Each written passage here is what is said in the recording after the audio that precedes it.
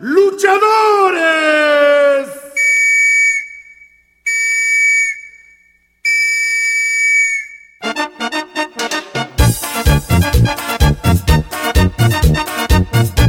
De 2 a 3 caídas, sin límite de tiempo. ¡Asha!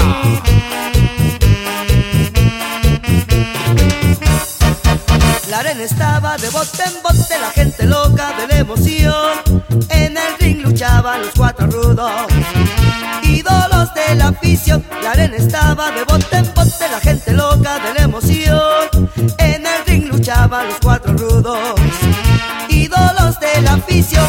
El santo, el cavernario, Blue Demon y el Bulldog. El santo, el cavernario, Blue Demon y el Bulldog. Y la gente comenzaba a gritar, se escuchaba enardecida sin cesar.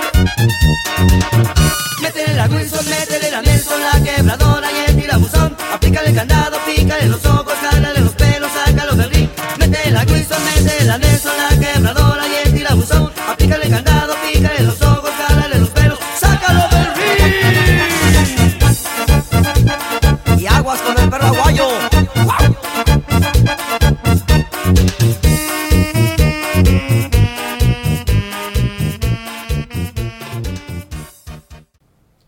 Greetings, Lucha Classica, podcast number 11. Yes. We've been away for a while, but it's because we were doing all those. Yes. There was 3 podcasts over a 3-week period. Yes. Actually, less than 3 weeks because I think it was 2.5 weeks. We've been away, but your call is important to us. Here we are. Yeah. This is Vandal Drummond. I'm with Fredo Esparza, and we are going to be looking over the life and careers of Ruben Juarez, who passed away last week at the age of 90, and a little off topic, but very apropos. Bobby Heenan passed away, who left a huge mark on the wrestling industry, wrestling fandom, and we'll be covering both of their careers today. Yeah. I do want to make one quick announcement. I don't have a Titanes in El Ring character to go over today. You haven't in the past couple of weeks. I know. Past episodes. I have the next best thing, and that's just announcement that Paulina Cardigan is now putting out T-shirts commemorating the Martin Cardigan versus La Momia match in 72. Also Caballero Rojo T-shirts, and going to be coming out with a Yolanka T-shirt. So. Oh, wow. So I've seen the designs of 3 of the shirts, and they are really nice. So, on with the show! Yes. Ruben Juarez, who I actually did not know. I knew of basically because he's been in wrestling and stuff like that from reading the name on magazines and stuff like that. But you actually got to watch him wrestle when he was in Los Angeles in the early 70s. And I think most people actually knew him based off that from what I read early on. Yes. The first year I watched wrestling was in 1972, and I saw his huge babyface push. Did you start watching when he first showed up, more or less, or like right before he hit the scene? It was the summer of 72. Probably Did you see anything before him, like the feud with Ernie Ladd, where you thought, "Why is this guy getting the push?" Because I saw that with a lot of people that are like grew up watching it. They didn't understand why Ruben Juarez was, because he was a journeyman, really, and he was kind of like, they viewed him as a journeyman because they didn't know what he had done prior to that. Yeah, so. Well, being 10 years old, I really didn't question... Did 10-year-old Kurt question where this guy came from and look through his Lucha Libre magazines? Well, I think at the time I maybe had 3 Lucha Libre magazines. Lucha Libre magazine was the very first wrestling publication I ever bought. Yeah. But no, there was no mention of him because he was in Los Angeles, obviously. Probably, yeah. I think he hit the scene probably the first month I started watching. Mm-hmm. And what really put him on the map, on a historic night in 1972, Mil Mastros actually did a clean job to Ernie Ladd. And that was in a Texas death match. It's the old school Texas death match where you had to pin the guy, and then after a rest period, the guy had 10 seconds to get up and recover. Those were really popular matches back then. They could be really fun matches if you had the right two people.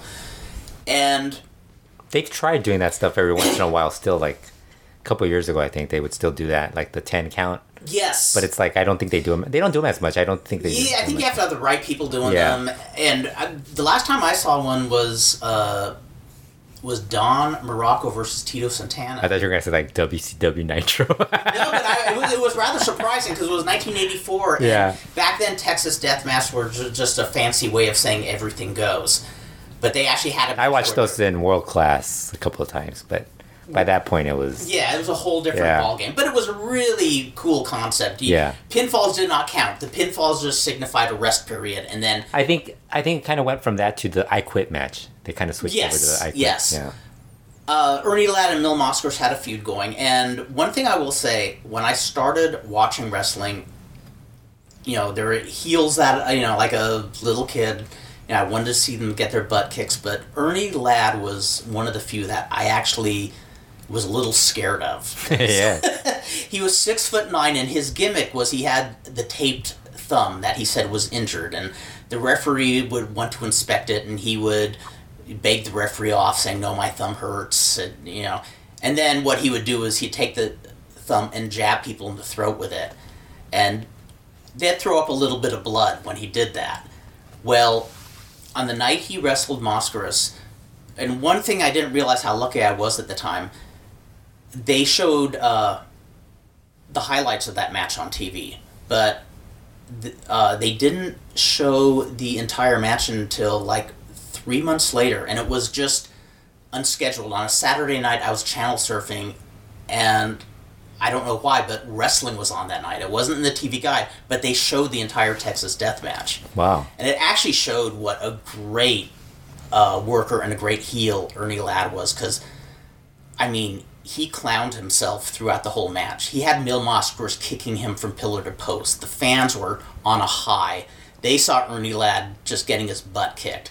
But then at some point the tide turns, and he defeats Mil Moskowitz, and I think it made the fans doubly mad that he was just getting his butt beat. He sold it like he was the biggest pussy in the world. Yeah. But then he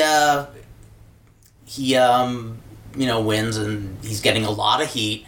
And Raul Mata, who at that time was my favorite wrestler. Raul Mata I thought was the coolest. Raul Mata runs in and looks enraged and starts wailing on Ladd. And Ladd sells the first few punches, but then he rakes Raul Mata's eyes. And, they don't really do this much anymore, but when they rake the eyes back then, the baby faces would put their hands over their eyes like they were shot in the face. Yeah. And the sell job was cool. And since Mata was hurt, Ladd just casually picks him up and starts jabbing him in the throat. And where I used to see wrestlers spit up a little bit of blood, Mata splits up blood all over him. And he had that thing where his eyes are half open. Yeah. Was having death throes, and it freaked me out. I wish I could see it today to see... was I just an overly impressionable kid, or was it as scary as I remember? A little bit of both. But then, as opposed to now where I'm an incredibly impressionable old man. But anyway, as he's, beating up Raul Mata, Ben Juarez runs in the ring, and it is funny because Juarez was so much shorter than Ladd. Yeah. And Juarez is wearing dress shoes, and he takes off one of the shoes and just clocks Ladd in the head with it, and then clocks him again. And eventually Ladd juices a little bit, and then he did his old thing where he had the Alka-Seltzer in his mouth, to show that Juarez was beating him so much that he starts frothing at the mouth. And in fact, Dan Farron on the California Classic Wrestling page actually posted a photo of that night. Yeah. Which is cool, because I didn't know there were any photos. Well, I knew there were probably photos, but I hadn't seen them. But that's what put Ruben Juarez over as the Giant Killer.